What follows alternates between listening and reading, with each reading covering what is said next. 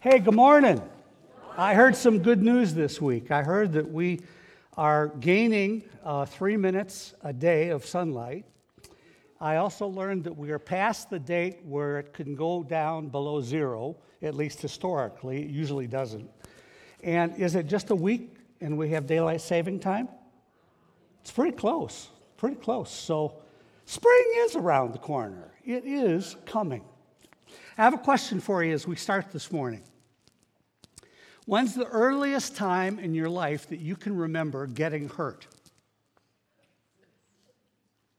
Let me tell you mine. I don't remember exactly the getting hurt part, but I remember laying in a bed looking at a television that my father had made because he was in the TV industry, and we had TV before almost anybody had TV back in 1949, I think it would have been. Yeah, I'm that old. And I remember laying there because I had broken my leg on a vacation in Wisconsin, a bad break. Still have a scar that's about a foot long. I'm not going to show it to you. On my leg, upper thigh. That's why I'm not going to show it to you. And most of the time when we had accidents when we were little kids, our mama would say, "Oh, let me give it a kiss." And it got all better almost immediately. We are familiar with hurt, aren't we? We've gotten all kinds of physical hurt throughout the course of our lifetime, but unless it's been severe hurt that has crippled you or taken away a limb or given you PTSD or whatever else, emotional hurt, spiritual hurt, deep hurt, hurts almost more than any physical injury. Our story today is about a man who lived 3,000 years ago who know how to experience and did experience enormous hurt. His name is David. He was the second king of Israel. Israel's first king had been a king that the people had clamored for. They wanted to have a king like all the other nations did. He turned out to be not such a good king. His name was Saul. And during the course of his reign, he kept getting worse and worse and worse until he finally took things into his hands that he shouldn't have taken into his hands. And Samuel, the prophet, the first prophet in the Old Testament, had an encounter with Saul where he said, "Saul, you're done. You're done. We'll give you a few years yet, but you're done." Samuel went to the house of Benjamin, and Benjamin had several sons. Samuel was looking for a successor to Saul. Benjamin brought out all his sons, eldest to youngest. Actually, not the youngest, because the youngest was a boy who was a shepherd boy who was kind of treated poorly by his older brothers. We know that for sure. We know that his older brother, his oldest brother, mouthed off at him quite often, made him feel lower than a snake's belly. And Samuel looked at all of the older boys that Benjamin brought out and said, "That's not the one, that's not the one, that's not the one," until he came to David. In fact, David wasn't even there. He asked, "Do you have any more sons?" And Benjamin said, "Well, I've got another one, but he's just a shepherd boy. He's out in the field. Bring him here," Samuel said. And David was the man that would take over to be the next king of Israel. During that time span that David waited before Saul finally was taken out of the kingship spot, there were many times when David showed his great military skill and his wisdom. Perhaps the greatest that all of us know about was his defeat of Goliath, the giant. I wonder just how big Goliath was. I mean, I knew it in numbers, but just to get a perspective, anybody, I can't remember his name, the guy that's the giant in Princess Bride? What is it? Andre? Yeah. I got to confess, I watched a little movie clip of him, and what's the other? It doesn't matter, but he was tag team wrestling with some other guy. And I looked up the stats, and I discovered that Andre was only 7'2" or 7'4", and he weighed 520 pounds. Goliath was almost 2 feet taller and probably a little bit, at least a little bit, heavier. He was so strong that he managed to handle a spear, if I remember correctly, weighed somewhere around 100 pounds. And the armor that he had on was just incredible. But David got to him with nothing more than a sling and a stone and the sovereignty of God. And it hit the right spot, and Goliath was a goner. There were many other occasions in this time when David distinguished himself, like the time when they came back from battle and David had outnumbered the enemy that he had taken down than Saul did, and the women started crying out, Saul has killed his thousands, but David has killed his tens of thousands. David served Saul well during those intermediate years. But he also became a friend of Saul's son, Jonathan. That upset Saul.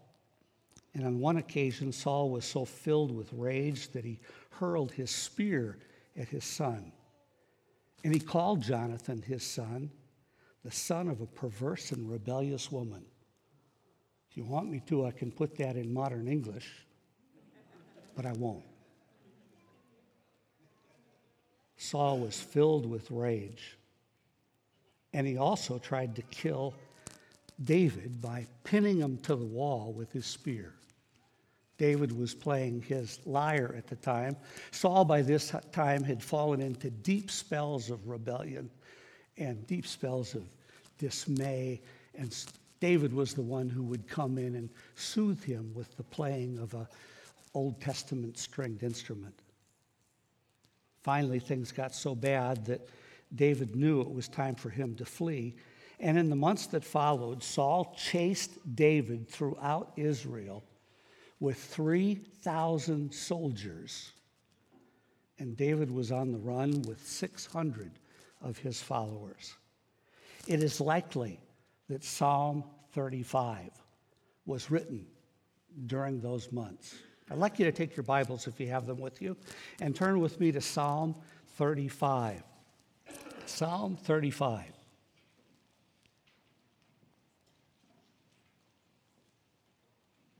This is an amazing passage that unlocks some very precious treasures from Scripture.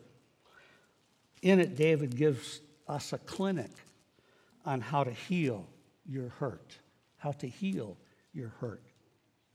First, I noticed as I was studying this passage, without commentary, by the way, I had some sheets that were going to be handed out this morning, but I don't think they got to you. Maybe they'll be at the back at the end of the service. But I want you to take a look at the text of Psalm 35 and notice that there are numerous times when in this psalm David uses the pronouns I, me, or my. In fact, I decided I would start highlighting them and over again. You got it? Good. Notice the times that I, me, or my, or highlighted. And I kept getting higher numbers because you miss it when you're trying to do it. But I finally got to 48 times in this one chapter that David uses those personal pronouns. What does that mean? Well, it means that David is getting personal with God. It means that David is sharing his heart with God. Notice 11 times David cries out, Lord, and 2 times he cries out, my God. God is a relational God. He always has been. He always will be. He didn't need us for him to become relational. God has always been Father, Son, and Holy Spirit. He knows what relationships are all about. It is his nature. Invite God into your hurt. Get personal with God. He understands hurt. Secondly, I noticed as I studied this passage that we need to be honest with God. God already knows everything you're thinking about. He knows it right now. Let it all out. Let it all out unedited. Listen to David. We'll look at some of the verses, but in these verses together, David uses phrases like this: they seek my life, they plot my ruin, they gnash their teeth at me, they gloat over me, they maliciously wink the eye, they devise false accusations. Let's take a look at verses 2 and 3 of this precious psalm. Beginning in verse 2, David says, "Take up shield and armor, arise and come to my aid. Banish spear and javelin." He's talking to God. "Banish spear and javelin against those who pursue me." Look down at verses 7 and 8. "Since they hid their net for me without cause, and without cause dug a pit for me, may ruin overtake them by surprise.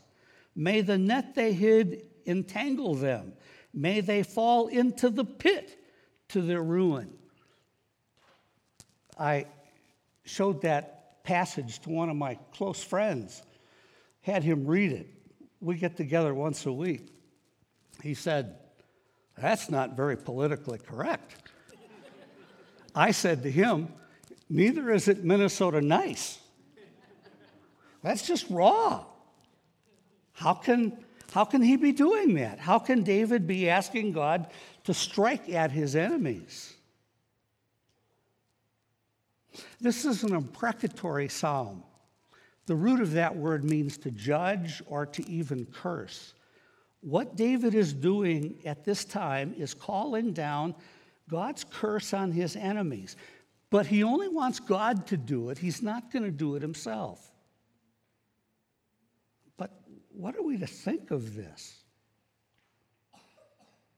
Some of you might be thinking, I don't think we should talk to God that way. There are also psalms of complaint, like Psalm 88. Psalms that are maybe not against others, but some that are even against God. Psalms that question God. Psalms that say, "Why, God? Lord, why do you hide your face from me? Lord, why do you abandon me?"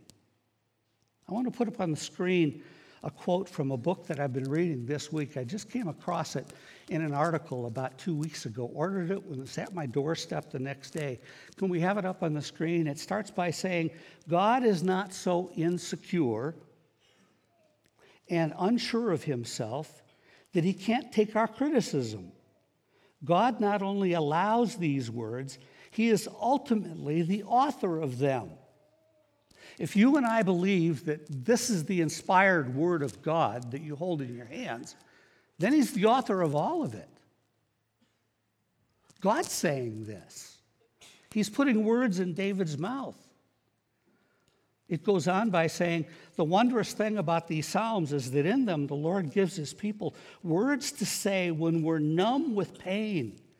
These are the prayers for the troubled. Derek Kidner says, "The very presence of these Psalms in the Bible shows us that God has not abandoned those who were full of trouble and despair, but that he is still with them. He wrote these Psalms because he knows how men and women speak when they are desperate." The Psalms are God's way of giving us words when we don't have any, or maybe when we are fearful to express what we're thinking. One of the 4th century Christians who was a theological scholar by the name of Athanasius, who during that time defended the Trinity, the doctrine of the Trinity, against the Arian heresy that was pressing its way around in those days against the Trinity. Athanasius, I think, said it best. Most scriptures speak to us. The Psalms speak for us.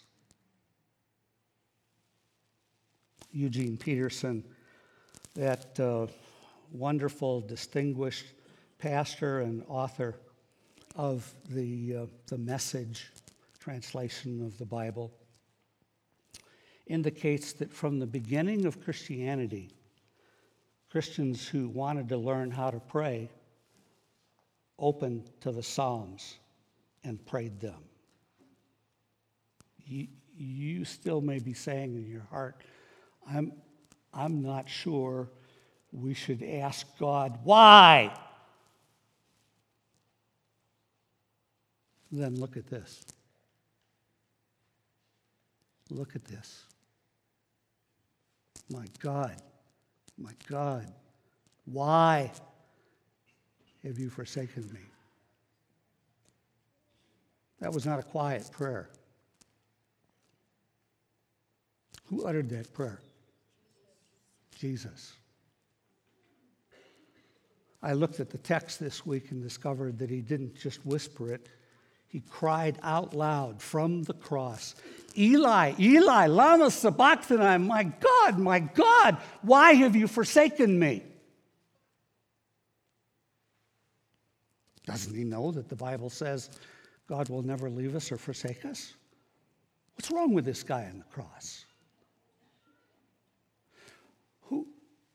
Who thought of those words before Jesus did? David. Look at the other side of your sheet. Psalm 22. How does it begin? My God, why have you forsaken me? I don't even know how to wrap my head around this, but I want you to think about this for a moment. That 1,000 years before Jesus went to the cross, God the Father breathed out those words. The Bible says that all Scripture is God-breathed. God the Father breathed out those words. The Holy Spirit went to work and moved along one of the ancients by the name of David, who penned those words on parchment. And 1,000 years after God originally inspired those words, Jesus hollered them out from the cross.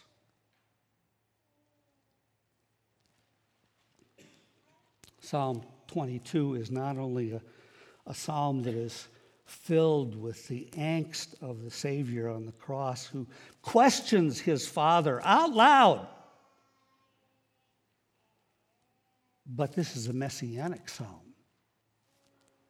This is a psalm that long before Jesus went to the cross tells us about the cross. Notice these verses. Notice verses 6 through 8. But I am a worm and not a man, scorned by everyone, despised by the people. All who see me mock me. They hurl insults, shaking their heads. He trusts in the Lord, they say. Let the Lord rescue him. Let him deliver him, since he delights in him. Take a look at verses 16 through 18. Dogs surround me. A pack of villains encircles me. They pierce my hands and my feet.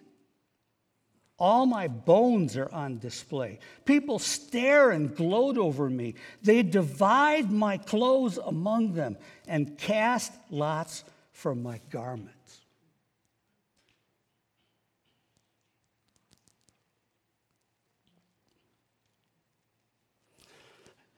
In early New Testament times, there were no markings in the Bible, either Old or New Testament that were being put in print at that time or autographed.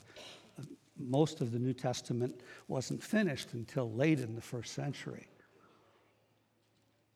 The Psalms and the Old Testament had been around for a while, but there were no verse markings, no chapter markings.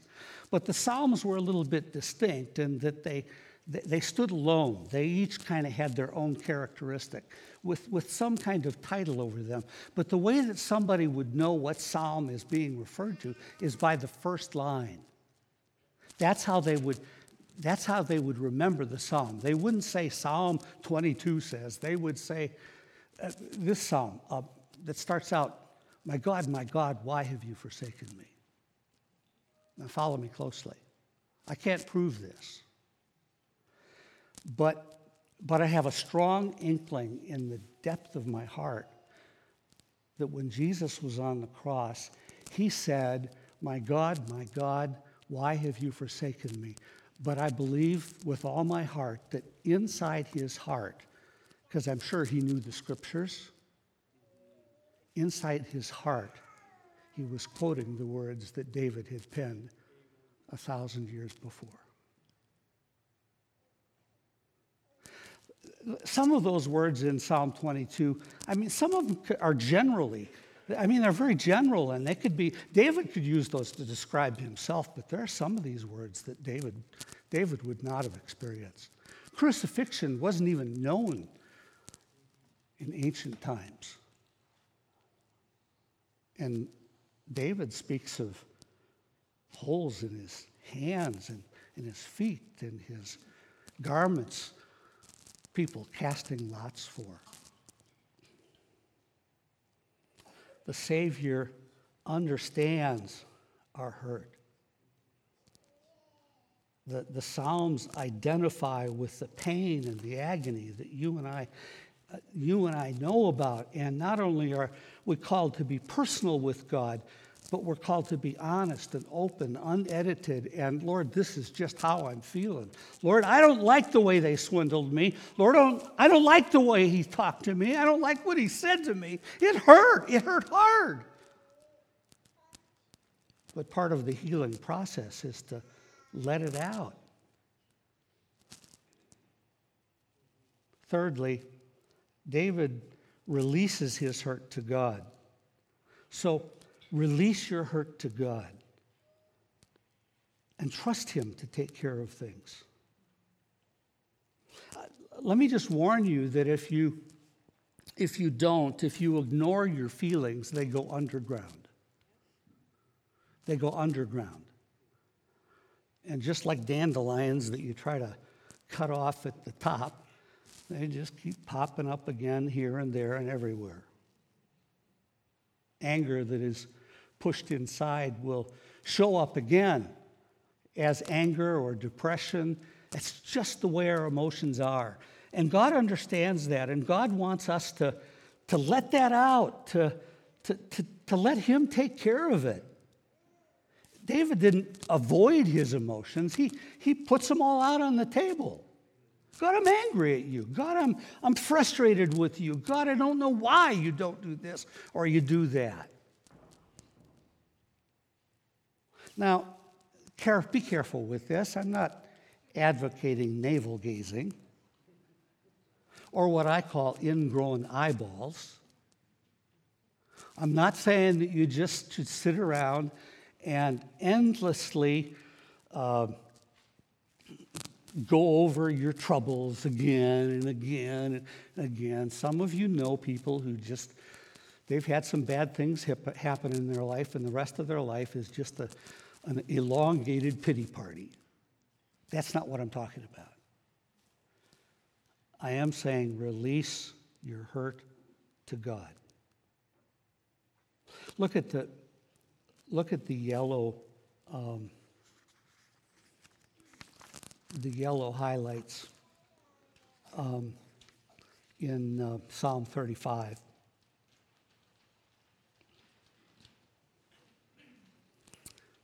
We've already read these highlights, but I want you to also notice how David not only releases these things to God, but that he trusts God to work things out. Look at verse 10. My whole being will exclaim, who is like you, Lord? You rescue the poor from those too strong for them, the poor and the needy from those who rob them. Look at verses 27 and 28. May those who delight in my vindication shout for joy and gladness. May they always say, the Lord be exalted, who delights in the well-being of his servant. My tongue will proclaim your righteousness, your praises all day long. What I'm saying is that not only does David release all that stuff to God in his prayer, but he trusts God to take care of things. He's not going to take things into his own hand. He's not going to retaliate. He's not going to go for revenge. I know that because I want to take you back to a scene in David's life when he is running from Saul. Mind you, Saul is still chasing him with his 3,000 soldiers, and Saul comes upon a cave, and Saul needs a restroom. And the Bible says that Saul steps into this opening of the cave, having no idea that David and his men are back in the back of the cave. And Saul relieves himself. And David's men are saying, this is our chance. You can get him. Go get him. And David creeps up to Saul and cuts just a small corner off his robe. And when he goes back to his men say, what? It was your big chance. Let us get him. And David says, no. And the Bible says that just as he cut off the corner of Saul's robe, that his conscience was stricken. So David lets Saul go out of the cave and follows him. And with him only being a few steps away, he draws Saul's attention to this piece of garment. Listen as I read what took place. Then David went out of the cave and called out to Saul, my lord the king. When Saul looked behind him, David bowed down and prostrated himself with his face to the ground. He said to Saul, why do you listen when men say David is bent on harming you? This day you've seen with your own eyes how the Lord delivered you into my hands in the cave. Some urged me to kill you, but I spared you. I said, I will not lay my hand on my Lord, because he is the Lord's anointed. See, my father. He calls Saul his father. See, my father, look at this piece of your robe in my hand. I cut off the corner of your robe, but did not kill you. See that there's nothing in my hand to indicate that I am guilty of wrongdoing or rebellion. I have not wronged you, but you are hurting me, hunting me down to take my life. May the Lord judge between you and me, and may the Lord avenge the wrongs you have done to me. But my hand will not touch you. You've been hurt? You mad? You mad as hell? You want to fight back? Tell God you want to punch the other guy in the face. God can handle that. God's got big shoulders. And when you admit what's in your heart to God, he already knows what's there, and he'll help you work through it. David releases his hurt to God. We don't have time to look at it, but when you get home, take a look at the yellow highlights in Psalm 22, and you'll discover that Jesus did the same exact thing. He released his hurt to God and put it in God's hands.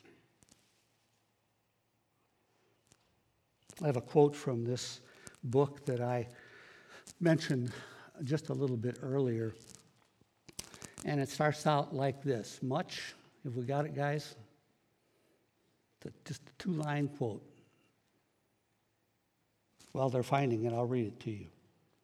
Much of what God is doing in us is slow, quiet work. It isn't normally radical progress. Read that with me, will you? Let's read it together. Much of what God is doing in us is slow, quiet work. Let's start again, okay? Instead of us, say me. Much of what God is doing in me is slow, quiet work. It isn't normally radical progress. The Psalms give us a model for healing prayer and transformation. Don't take revenge. When we follow that path, we almost always go overboard. Our adversary throws a firecracker over the wall into our backyard, and we decide, I'm going to get even. Instead of getting even, we throw a hand grenade into his backyard. That's just how we are. That's the old nature. Just release it to God and trust him to take care of things. Take your adversary off your hook. You might be saying, oh, if I forgive him, he's just or she's going to just get away scot-free. Listen, take him or her off your hook. That doesn't mean they're off God's hook. God will take care of it. Let's put these 3 verses up on the screen, because the last thing I have to say to you is forgive those who hurt you. Matthew 5:44. Matthew 5:44.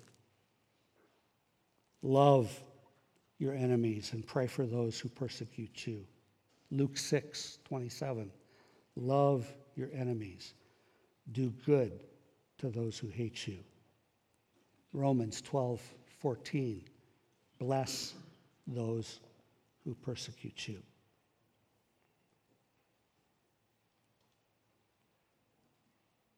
I know what this is all about. I've been there. I stood in front of the congregation that I pastored in a particular city. It was a congregational meeting at the end of the year. For most of the meeting was, finances, this, that, and the other thing, reports. Towards the end of the meeting, a man who attended and was a member of the church, who, if I told you his name, you would know who it is. He's a very prominent religious leader. He stood up. He was probably about as far away from me as Bob is from me. And he started off by saying these words. We used to have a hot pulpit in this church. And he proceeded to just rail on me. I don't know how long. Seemed like an eternity. Probably was only 3 or 4 minutes, but that's long enough. I felt like I'd been hit by a pile driver that drove me into the ground 10 feet. I was broken. Now, I'm not saying that I am Andy Stanley, okay? Or name your favorite preacher. But when you attack something that a guy has spent his life doing and just worked his heart out to make God's word clear, it just cut to the core. The amazing thing was, I mean, I went out of that place just broken. About 3 weeks later, I got a piece of mail that just kind of stumped me. It was from the acting secretary of the Christian and Missionary Alliance denomination.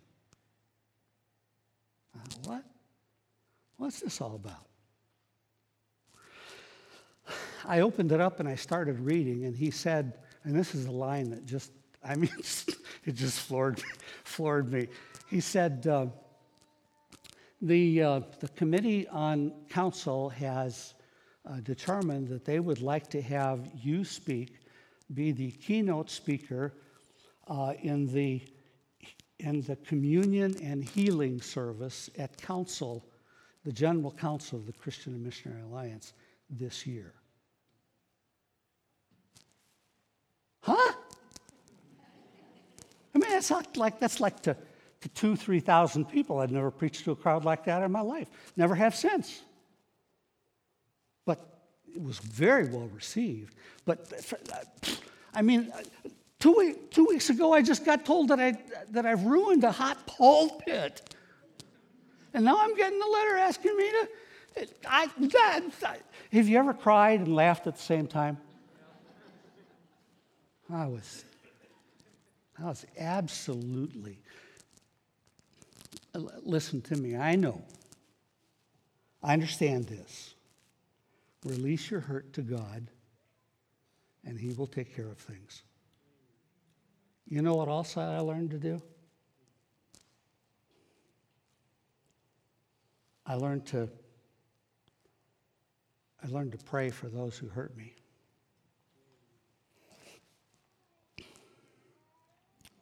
I learned to pray deliberately and with difficulty. Lord, Lord,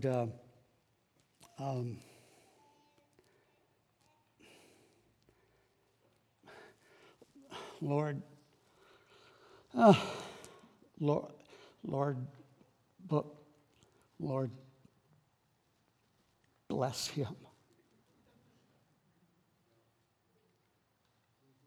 Bless him. Now, I also prayed, Lord, discipline him. I mean, I'm not that much of a saint. And I also said, Lord, teach him a lesson. But, Lord, bless him. Was it hard? Oh, you bet your boots. But you want to know something? In time, the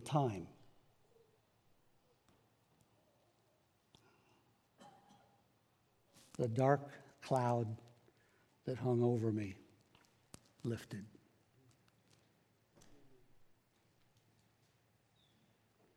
No revenge.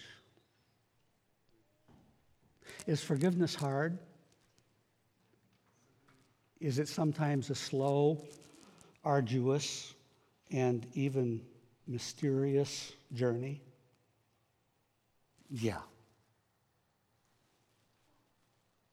It takes place in the hidden part of our lives through the presence and ministry of the Lord Jesus, who knew far more than you and I ever have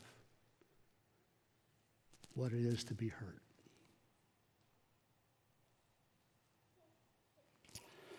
We're going to take just a minute, like we have been doing lately. I've been praying real hard this week that if there are folks here who are hurting. I have no idea what your hurt is. You know, it's even possible for you to be hurt still from something. You can't even go and approach the person that hurt you because they're not around anymore. They're gone. Maybe it was a father or a mother. I don't know who it was. I'm just saying, take some time to dump your heart on God and leave things in His hands and pray for your accuser. And God will work a miracle in your heart. We're going to take a minute to pray. After that, we're going to sing a song. While we're singing that song, it's a little different. While we're singing the last song, I'd like for the prayer team to come up front. And at the same time, if God's working on your heart and you've got something, you just got to settle with Him. We're not going to bug you. If you want to pray all by yourself, then just come on up and kneel at one of these front rows. If you want somebody to pray with you, raise your hand. If you want to come up straight to a prayer team member, you can do that. But if you're hurting,